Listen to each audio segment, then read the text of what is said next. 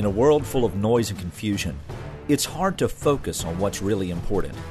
In a culture where religion has become a grab bag of ideas, the precision of language is necessary for the proclamation of truth. This podcast is dedicated to that type of precision. As our thoughts and questions continue, we will search the Scriptures in order to know the truth.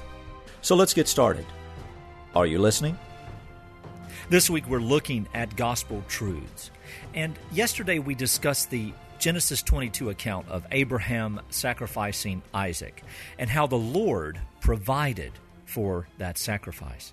Now, of course, we understand on this side of the cross that the perfect sacrifice is Jesus Christ. He alone satisfies God's justice, God's righteousness, God's perfection. So that there's no other means through which God is satisfied except in the destruction of the wicked. God can only be satisfied with His elect through the crushing of His Son. Let's talk for a moment today about how Jesus is the Lamb.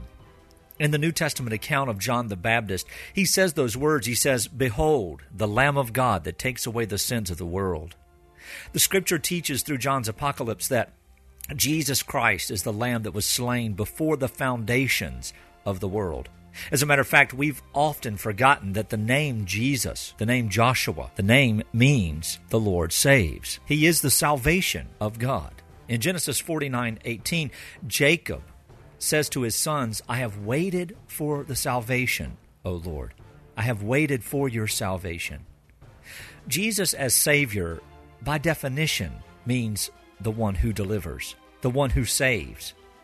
Jesus will save His people from their sins, the angel writes in Matthew 1. Beloved, I want you to understand that in our culture, in our day, just like in the days of the apostles, the gospel is good news because it is the proclamation of the perfect salvation of God alone. And it is only in God's perfect and sovereign salvation that one can find hope, assurance, faith, etc. There is nothing that the world can add to the finished work of Jesus. The philosophies of men, unregenerate minds who have tried to expressly grasp hold of the gospel of grace by adding to so many things a condition whereby men upholds their responsibility. Friends, men are responsible for their sin because God is just and righteous and has declared us guilty.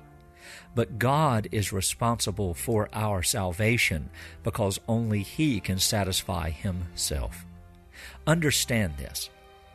Grasp the simplicity of the gospel in this way, because with the mind that is ours in Christ, we see that Christ gave Himself up for us while we were still sinners. We see that God the Father, before the foundations of the world, created the world and everything in it that He might be praised for His glorious grace through the redemption of His people. Friends, Jesus is Savior. Jesus is Redeemer. That is the good news. Christ alone has saved His people. And the question is, are you trusting in Christ?